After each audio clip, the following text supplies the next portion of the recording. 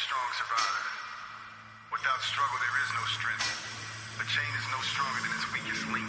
The best way out is through. That which does not kill us only makes us stronger. No pain, no gain. Only the strong are fit to fight. The weak will never win.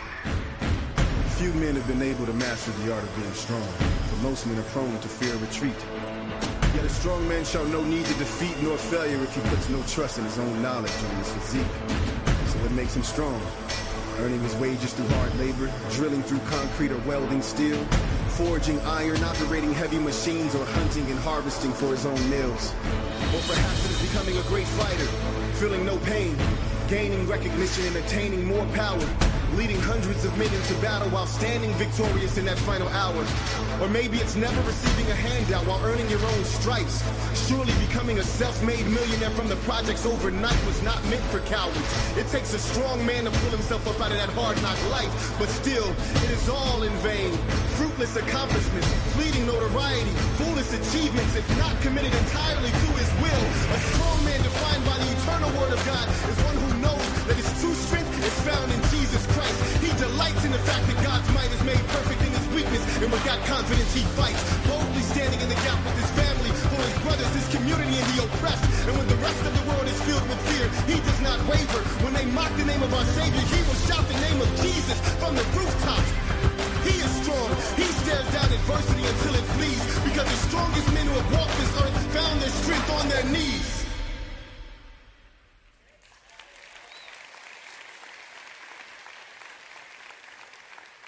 His name is Michael, but he preferred to be called Mike. In school, he made a C in public speaking. He was 5 feet 7 inches tall, weighed 157 pounds, wore a size 10 shoe. When he married, he and his new bride spent their wedding night in a funeral parlor. He basically died penniless at age 39. But his name dawns over 900 streets and roads in America. The monument to honor him is made of granite and stands 30 feet tall in Washington, D.C. And he is best known for his speech, "I Have a Dream." Michael, or as his dad renamed him, Martin Luther King. Dr. King's life cannot be measured by what he owned. It cannot be measured by his possessions and everything he acquired. But his impact changed America. He rewrote the fabric, and there was a shift, and America is different today, and better so, because of Dr. Martin Luther King. You see, God uses a person, one person that'll stand strong. Tony Evans made the statement, "Greatness is maximizing your potential for the glory of God and the good of others," and I like that. Just everything you are and everything God's wired you and what God has deposited in your life, maximizing it so God would receive glory and others would be benefited. He called that greatness. And I believe for everyone in here, there is a making great life God has for you. God is calling. The Holy Spirit is summoning us to a making great life. That's what God intends. Fellas, none of us want to go out and buy a jersey of the kicker of the team or the second string. We want the MVP. We want the quarterback. We want the star running back. We want the best. We don't want to just kind of in the second string. But you know what, when it comes to our life, so many times we're content for ordinary. We really appraise and believe in greatness, and we like the extraordinary, but when it comes to our lives, we just accept ordinary. I can't do better. I can't achieve unto that. So many believers in the kingdom of God live an ordinary marriage or even substandard. So many ladies, you just take a second row and God sees greatness in you. God sees something wonderful He can do through you, but we accept ordinary. I believe failure is anything less than what God intends. If your marriage is just ordinary, can I tell you, there to some degree there is failure happening because God intends greatness in that. God intends that your marriage be a blessing to you and be a model for your kids and the relational ecosystem to grow a healthy and a strong person into an adulthood. Your faith to be soaring, encouraging, and not just always on the end of privation and spiritual want, but to have an impact with your coworkers and your family. Greatness. And many of us in so many aspects of our life, we're satisfied with ordinary. And God sees greatness for us. Fellas, don't be ordinary Joe because you become average Joe. Then you become Joe Schmo. Then Joe Blow, and then you end up with being Mr. Nobody. And I'm here to invite us to stand strong. To have stand strong courage, to become what God intended us to become in our lives, in our marriage, and whether you're a young adult or a professional lady or a gentleman, whatever sphere you're at, the courage to become and be all God intended requires two things, passion and courage. Now, passion is the degree of desire you have to reach a goal. Passion is the degree of desire. Courage is the degree of difficulty you're willing to endure to get to that goal. Many of you have passion. I have a passion to get my master's degree. I have a passion to start my own business. I have a passion to have a better marriage. I have a passion to become something. I have a passion. Do you have the courage? Many of us have the passion. It's on our wish list to become. I have the passion to be something great for God. I have the passion for God to work in me. Do you have the discipline? Are you willing to go through the struggle, the difficulty to become what God intends you to become? Passion is always short-term. Courage is long-term. Passion is you get excited about it. You know, in a moment you hear a presentation or you go to a seminar, something stirs your heart. You say, I want to do it. I want to get my degree. I want to be like that. I want to join a life group. I want to do just passion awakes, so just the desire. But we always go back down to the same ordinary level because we lack the courage. Passion says I should. Courage says I will. And I'm here to awaken in our hearts the courage to become all that God's. I'm here to encourage every one of us. Stand strong in what God wants to do and intends to do in our lives. And with that, I'd like to read to you some scripture. And I want to tell you about a man named Gideon. If you have your Westover app, open it or go to your Old Testament, the book of Judges, chapter number 6, and we're going to talk about this. Let me tell you about Gideon. Gideon is in the book of Judges, in the time of the book of Judges. Let me tell you historically where it's at. It's between Moses and King David. Between the Exodus, God delivering his people, the Jewish people, out of Egypt, and before King David, before the monarchy. This in-between area is called the time of the Judges. That's the time of the book of Joshua, the book of Judges in the Old Testament. Now some scholars refer to this time as the dark years. Why?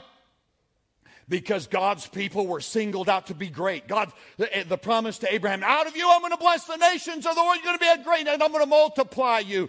But they did not have the courage to be all that God wanted.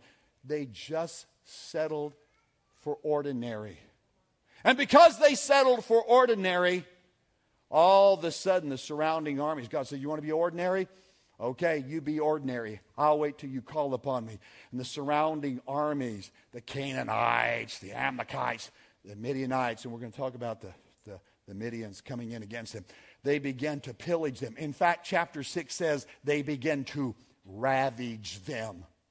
The Jewish people would grow their crops store their grain, herd their livestock together. And when they finally got resources to take them through the winter, the Midians were watching, and then all of a sudden they would come in like a force, and they would take all of the grain, take the livestock, pillage them, and leave them broke and ravaged. This happened time and time and time and time again, over and over. And I look in our world today, our society is being ravaged. Listen to the evening news. What's happening on our schools? What's happening in our culture?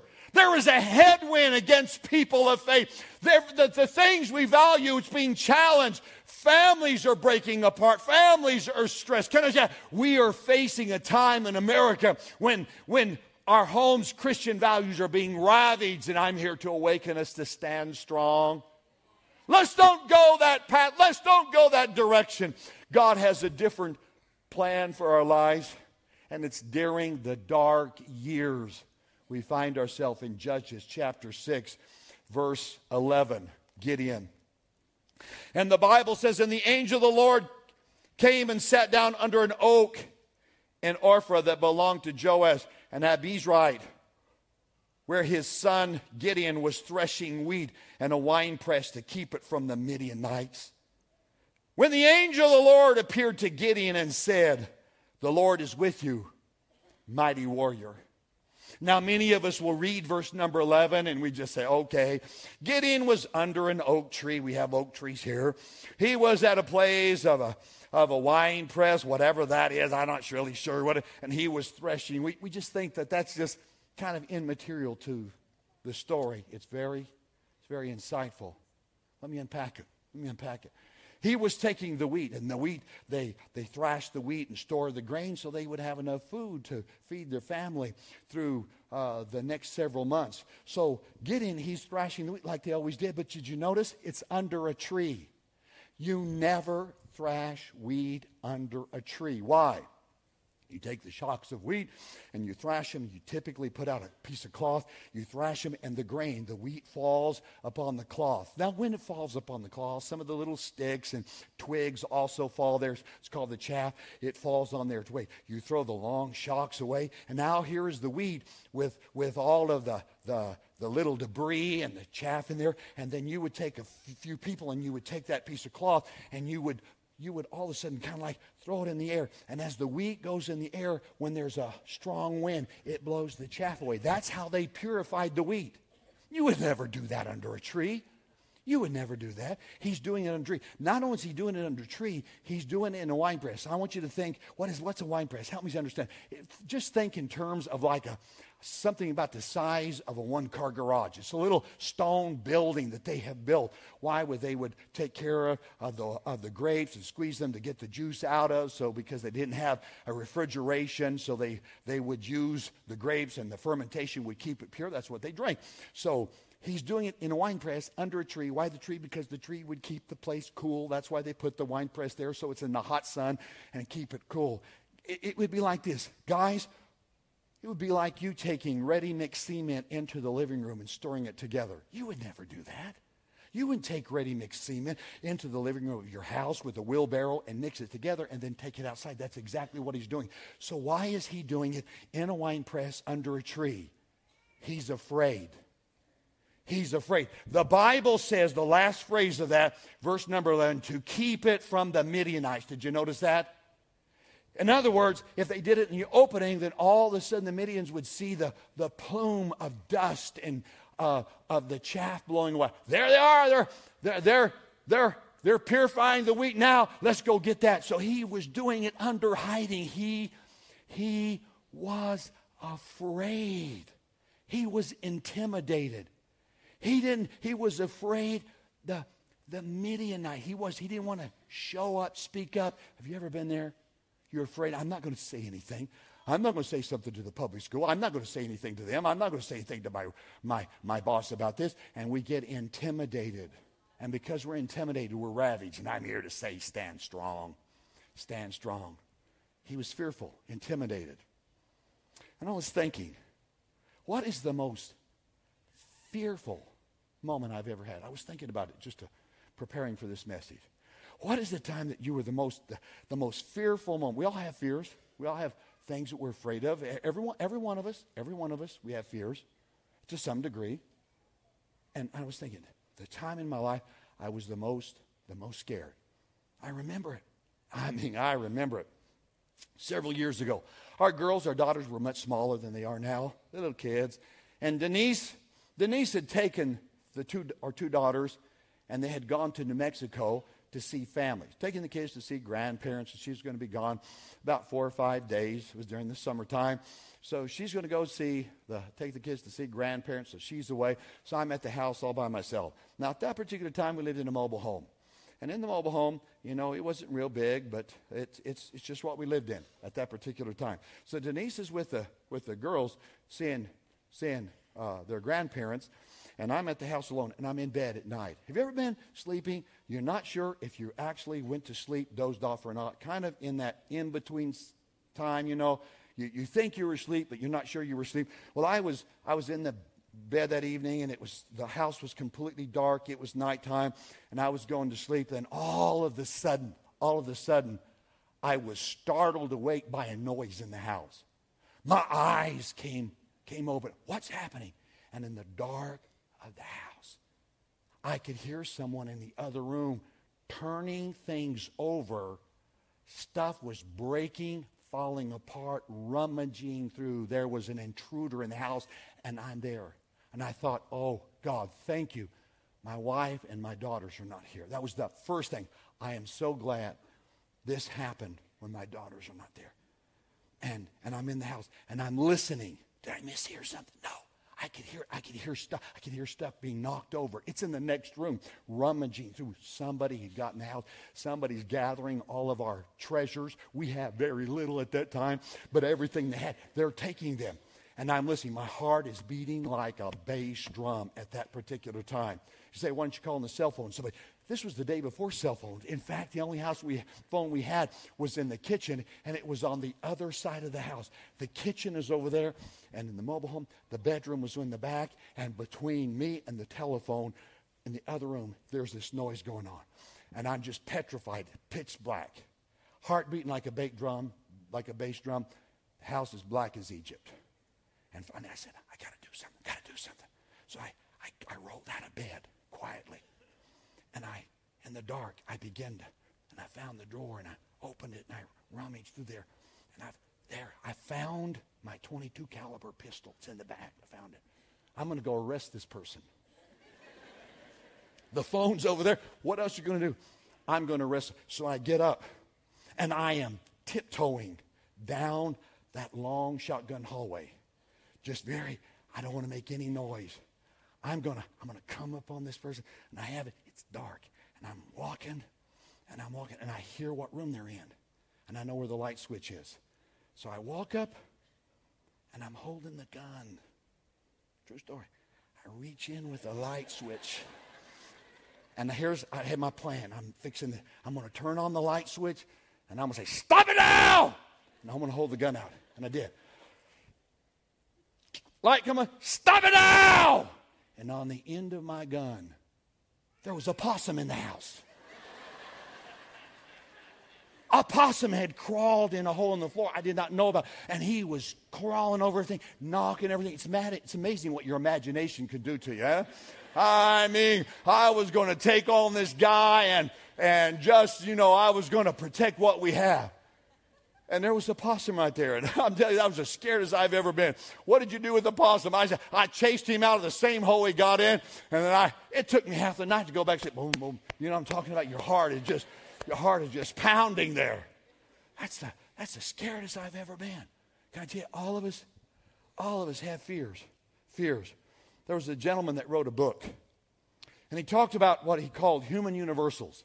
He went around and he did a study on every culture in the world. Middle East, Latin America, Western, Europe, Eskimos.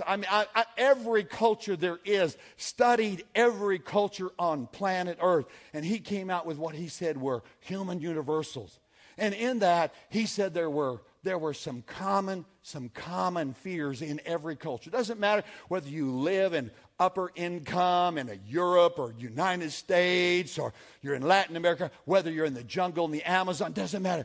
Every culture shares what he said, these common fears. Common fears.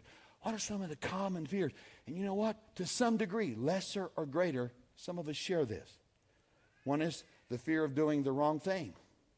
Yeah. Have you ever just even walked up to a place, they said, go fill out that form, and you walk in, there's several forms. You say, I just don't want to fill out the wrong form. And you go back and you double check, or you ask the person 3 or 4 times. To a small degree, that's the fear of doing the wrong thing. And many of us have it. Many of us are caught in that. Some of you, you're going to go to a restaurant today, and you're going to order the same thing you've ordered for 10 years at that restaurant. Because you won't try anything. I'm not sure I will like that. If I order that and I don't like that, it's the fear of doing the wrong thing. To lesser or greater degree, all of us share somewhat. Number 2 is the fear of doing the right thing the wrong way. The fear of doing the right thing the wrong way. You know, I don't want to go do that and waste my time. I don't want to get all that time in it and then it not work out. I don't know. I better take that class and that class. I don't want to not take this. And some of you have taken more classes in your degree. Why? Because I just don't want to miss. I want to make sure I get there and I get everything happen. We do that. There's some of you ladies. You deal with this because grandmother made the best homemade tortillas. And you don't. You say, no one can make them like grandmother. She made the best. She had a way of making homemade flour tortillas. They were the best. And you just have not ventured into it. And I have a word from the Lord for you. I'm willing to help you. I'm willing. You make the homemade flour tortillas. You bring them to me. I will work with you through this process. I will walk that pathway through you until you finally do it as good as grandma. You can work with me, and I will give you feedback, and I will talk you through this. And I am willing to pastor you through the tortilla process if you'll allow me, okay? I just make that available. Another fear, the fear of getting worse, of things getting worse. The fear of things getting worse. Yeah, some of us had it. No, I'm not going to do it. I don't want to make things worse. Have you ever had a pain that began to increase? You say, I don't know, it's kind of in the side, and it started, and now it's increased. And have you ever Googled that pain? And all of a sudden, I got an incurable disease. I'm going to die in 6 months because you Googled a pain in that area. And you look at the symptoms. Can I tell you, I looked at the symptoms. I was reading an article one time, and I discovered I had 6 of the 10 symptoms of menopause. I mean, I was suffering from them right then and there. You can just invent in your mind all of that. Can I tell you, the thought of things getting worse. There are some of us, that's your struggle with tithing. You struggle financially. But if I tithe, it'll get harder. You're struggling with the fear of things getting worse. Little do you know, God can step in, and God wants to show himself mighty in your life. You take that, and until you get to overcome the fear of that, can I tell you, you're going to always be paralyzed and never have God's blessing in your life. That's what God intends. Another fear, the fear of letting go. Yeah, the fear of letting go. That's the person that continues with an addiction. They know it's wrong, but they won't make the break. An unhealthy relationship a single will get into. But if I let go, then who will there be? I won't have anybody. It's the fear of letting go. The fear of rejection. Any divorcee has felt that. Yes, going into the next relationship, you walk into it and you're in a shell. Distrusting, wounded, hurt. And you carry that fear of rejection. It was the divorce was so profound. The breakup was so heartbreaking that you carry that. Another is the fear of the unknown. Yes, the fear of the unknown. The fear of losing. I try it. No. What if I did it and it didn't work out? No, the fear of the unknown. I've never been in a life group. Oh, I don't know if I could do that. No one in our family has ever got a degree. No one has ever gone that far. I'm just afraid I'll spend all that money and I just can't get a job. I'm afraid to do that. The fear of the unknown. It's known as the fear of believing. And some of us have the fear of believing. The fear of believing that God could do something, that God would work. There's something in your heart that awakens and warms to it. You have the passion, but you've never had the courage to do it. You have the passion, oh, I want to see God work. I want to see God do something in my life. I want to see God change my marriage. You have the passion, but you don't have the courage because you suffer with the fear of believing. And there are many of us that are caught in that. Fear is driven by what could go wrong. Courage is driven by what could go right. Courage believes things can change. Courage believes things would be different. Without courage, we will be destined to be passengers in life, never the driver. With fear, you will always be the passenger, but courage puts you in the driving seat. And some of us, because we have the passion, but we don't have the courage, guess what? Circumstances are making the decisions in your life. Well, I'm not going to school because it never worked out. I'm not doing this because it won't. I can't do this, and we can't get over marriage. There's no use going to counseling. And you have done that all. Your fears are driving. Your fears are making all the decisions. You're going to be the reactive parent. You're not going to come to a family conference. You're not going to do, but the day it's broken down, then you're going to step in and you're going to try to repair Titanic when it's sinking in the ocean. You're going to try to rescue it at that moment. And that's not what God wants. God wants greatness in your life, in your marriage, that your life could be to His glory and the benefit of others. And how you get in the driver's seat of life is you have to exercise courage. And there's two quick thoughts I want to leave you from Gideon. And after these two quick thoughts, we're going to have an altar moment. Some of us are going to make a commitment to Christ. Yes. You've struggled with the fear of believing. Oh, what if I go up there, they're going to try to sign me up, join the church, and they're going to try to do this to me, and they're going to try to make me do this or make me do the fear of believing. And some of us, God's been stirring in our heart. God's been talking to us. This is to be a different year. You're wanting a greater spiritual depth and experience. And I'm going to invite you to say, God, my heart yearns for you. I just want to go with you.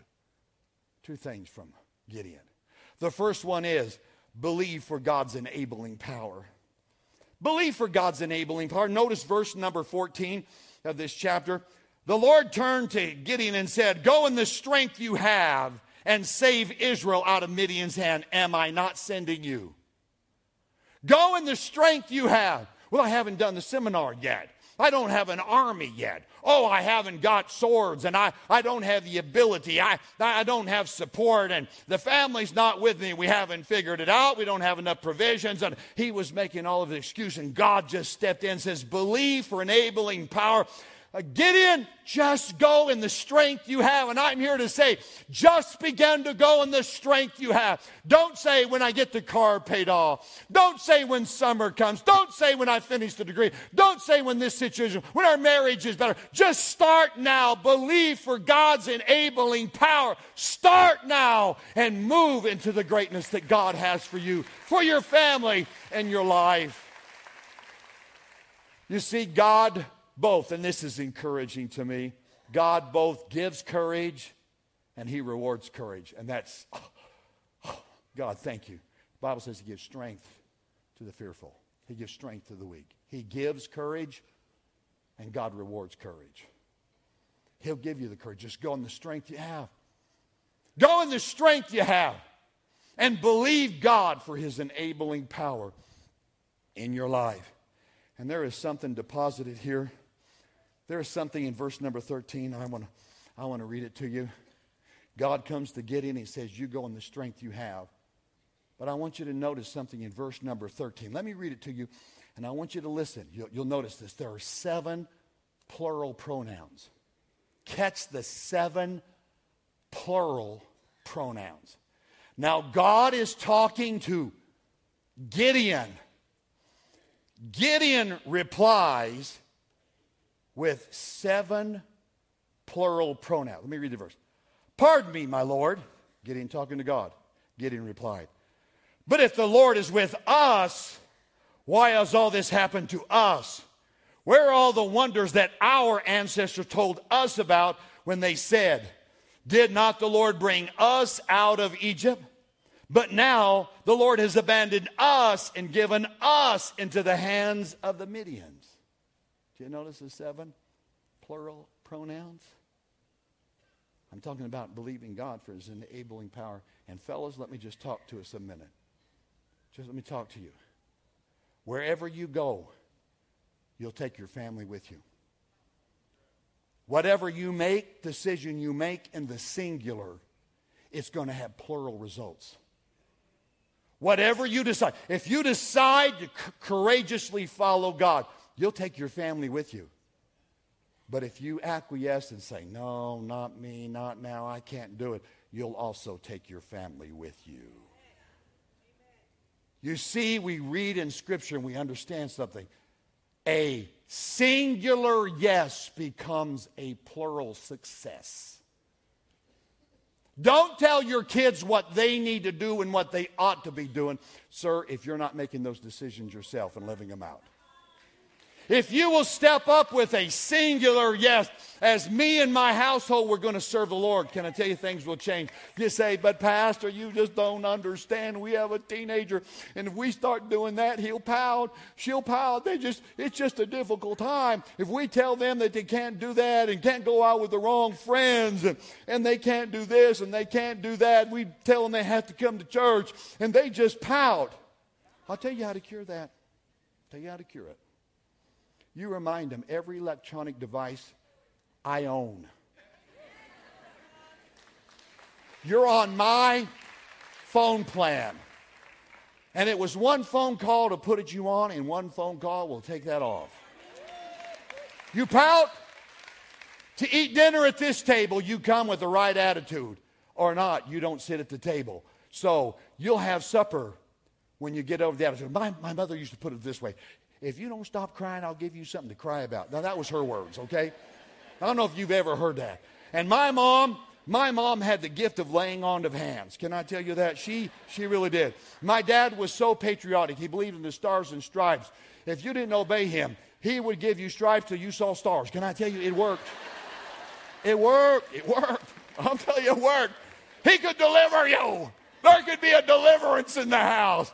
And can I tell you, you moms and dads, if we will stand up and say these are the rules and the regulations, have courage, stand strong in the home. There are conversations, there are movies that should not play on the TVs you buy. There should be places and conversations and websites your kids don't visit on the programs and the internet you pay for.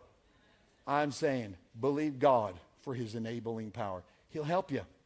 He'll help you. God wants your family to succeed. We just in a few days ago lost the great evangelist of the 20th century, Billy Graham. Can I give you my favorite Billy Graham quote? Here it is. Billy Graham said, courage is contagious. When a brave man takes a stand, the spines of others are stiffened. I like that. If you will stand strong, if you'll stand strong, your singular yes can be your family's plural success. You'll take your family with you. And number two, last, receive God's sustaining power. Yes, believe God for his enabling power, but receive God's sustaining power. Verse number 15. Here's Gideon. Pardon me, my Lord. This is Gideon talking. Pardon me, my Lord. But how can I save Israel? My clan is the weakest. It's in Manasseh, and I'm the least of the least. I'm the smallest tribe, and of the smallest tribe, I'm at the bottom of the pecking order in that tribe. It's not me. You got to be talking about somebody else. I'm the most fearful. You remember, God? I'm in the winepress. I'm so afraid to be seen. I can't do it. And God spoke to him in verse number 16, and the Lord answered, I will be with you, and I'm going to strike down those Midianites. I'm going to strike down the thing that's devouring your home, the thing that's ravaging your finances, the thing that's ravaging your marriage, the thing that's trying to steal your kids, the thing that's driving a wedge between you and your family, the thing that's putting you at the bottom of the list. It's that antagonistic coworker that's just trying to ruin and undermine your career, the one that's trying to pull the rug out from underneath you right now. If you'll believe for God's sustaining power, can I tell you, God will stand up and God will defend you and God will strengthen you. Stand strong and see what God can do in your life, what God can do in your marriage, what God can do in your finances. God wants to work if we will stand strong. Stand strong. Stand strong. That's what God wants. You can do it. You see, God believes every one of us have a making great life, and the Holy Spirit is fighting for that in you. He's fighting for that in you. And that's what I called you to. Stand strong. Walk away from your fears. The fear of believing. Why don't you step out and just see what God can and will do for your family, for your life. I'm going to invite this audience, balcony and main floor, to just stand together with me right now. Would you? You've been a wonderful, wonderful audience. We're going to go into an altar moment. Set down your electronic device. Put your Bible aside. We're going to go into an altar moment. All across this room, I'm going to invite you to bow your heads right now. Just close your eyes. Just a moment. I want the Holy Spirit to speak to you. Holy Spirit. Holy Spirit, you're in charge. Holy Spirit, you're the master of ceremonies right now. There are people in this room. You need to connect to God. You're on the journey of believing, but you have the fear of believing. You've been hesitant. You come into church, but you've never really said, Jesus, I'm going all in. I need to make it happen. I'm going to give you that opportunity.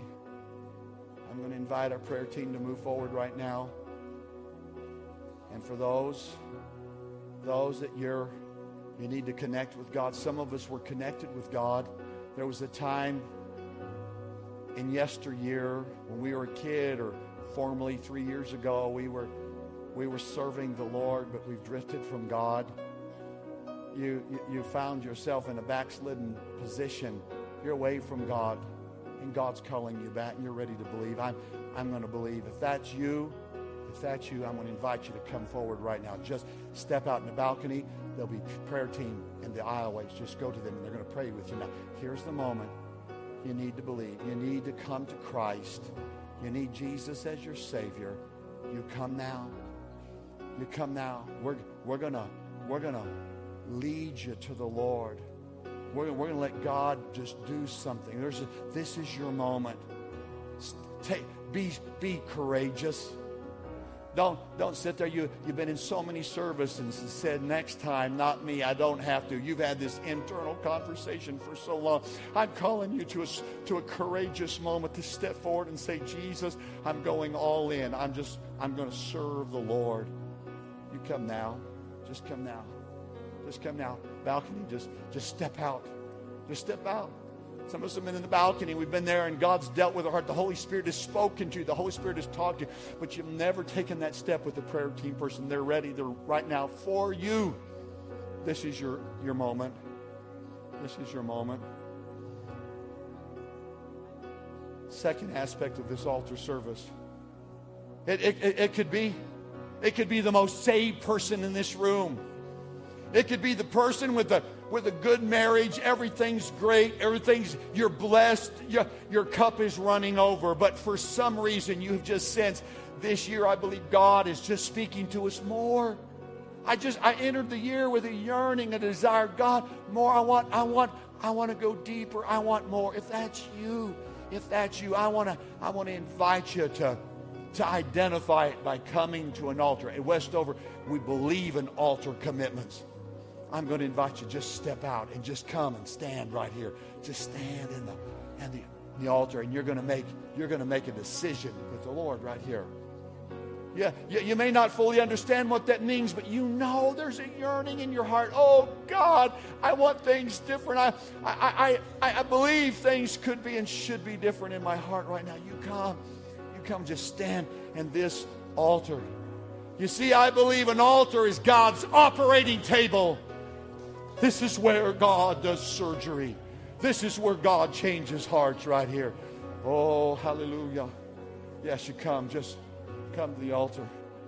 And now, the third part of this altar appeal. And it's for every one of us left. I'm going to invite the worship team to come forward. And they're going to lead us in worship. And let me tell you a little bit about the culture of Westover if you're new. At Westover, we value time and space for the Holy Spirit to speak. We have moments like this because we believe the Holy Spirit just personalizes and speaks, and He's able to just get into our heart and remind us and prompt us and nudge us and guide and direct us and give us wisdom. And now this is a Holy Spirit moment all across this auditorium. I'm going to ask you in worship to just allow the Holy Spirit to just come into your heart. Just come into your spirit being.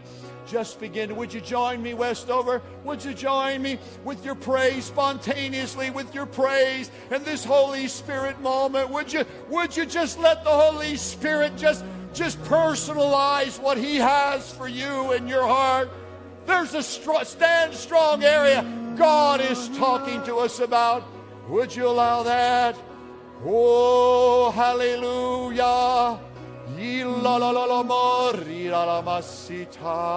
Holy Spirit, God, come into this room in the name of Jesus. Holy Spirit, you're welcome in this place. Let's worship. Worship team, lead us into the presence of the Lord.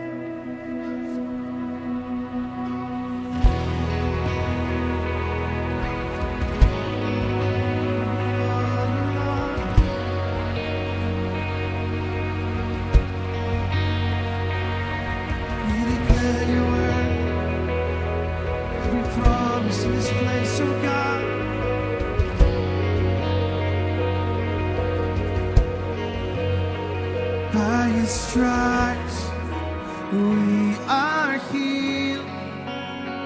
By His nail-pierced hands, we're free. By His blood, we're washed clean. Now we have the victory. The power of sin is broken. Overcame it all.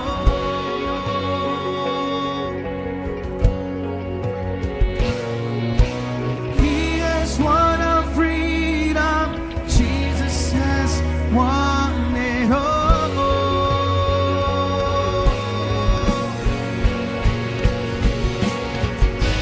Hallelujah. You have won.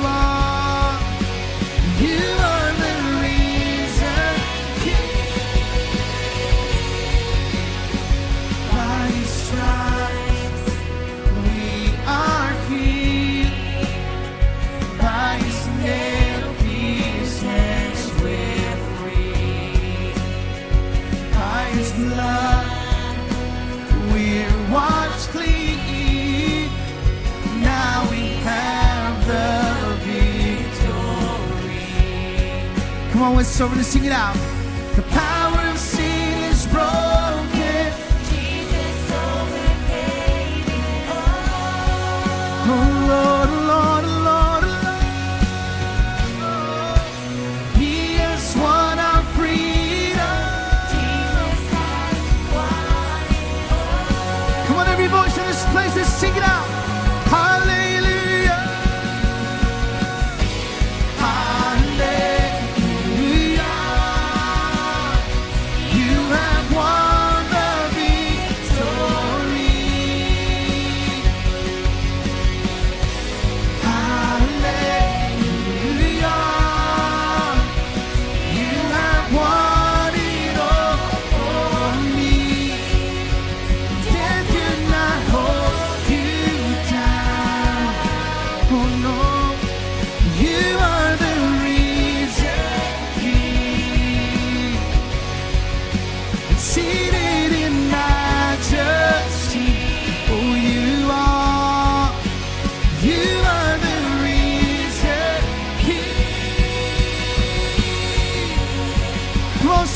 up your praises in this place. Hallelujah. Worthy is the Lamb. Worthy is the Lamb. Oh Lord.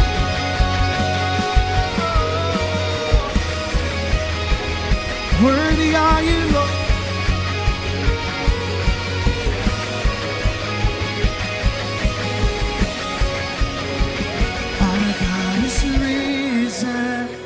He is alive. Come on, Westover.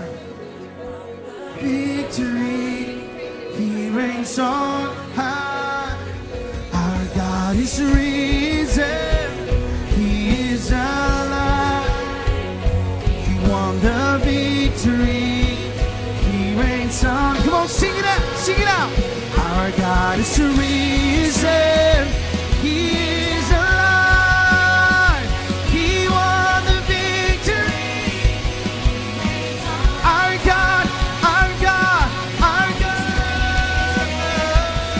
He's alive. He won the victory. He reigns on. Come on, with every voice in this place. Hallelujah.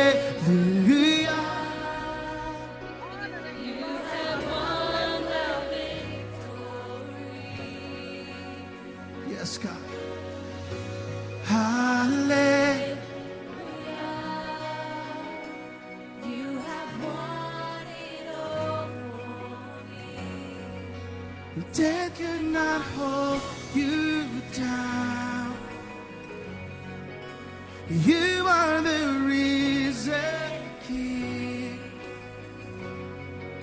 and seated in majesty.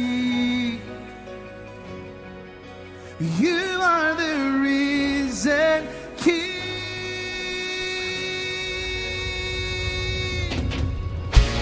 Hallelujah. Come on, Westover. Lift it up in this place. Hallelujah. Oh, hallelujah. You have won it all for me. Death could not hold you down. Oh no. You are the risen, seated in majesty, seated in majesty. Oh, you are, oh, you are the risen King.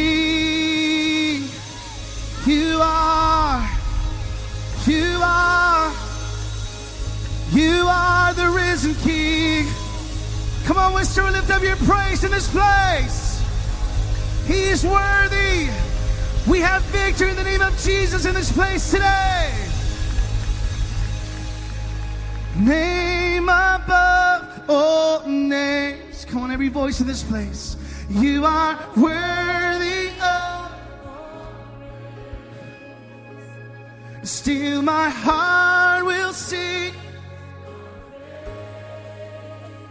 Is our God. Come on, with every voice lifted up in this place. Name above all names. You are worthy of all praise. Still my heart will sing. How great is our God.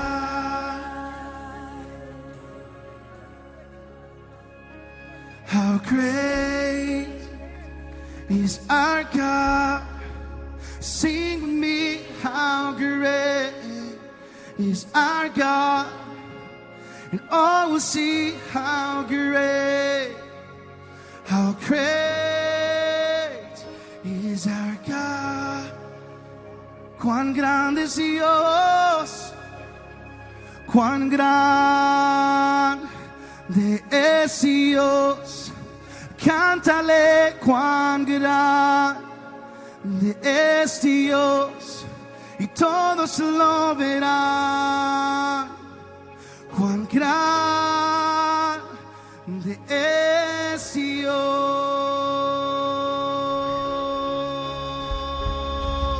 Name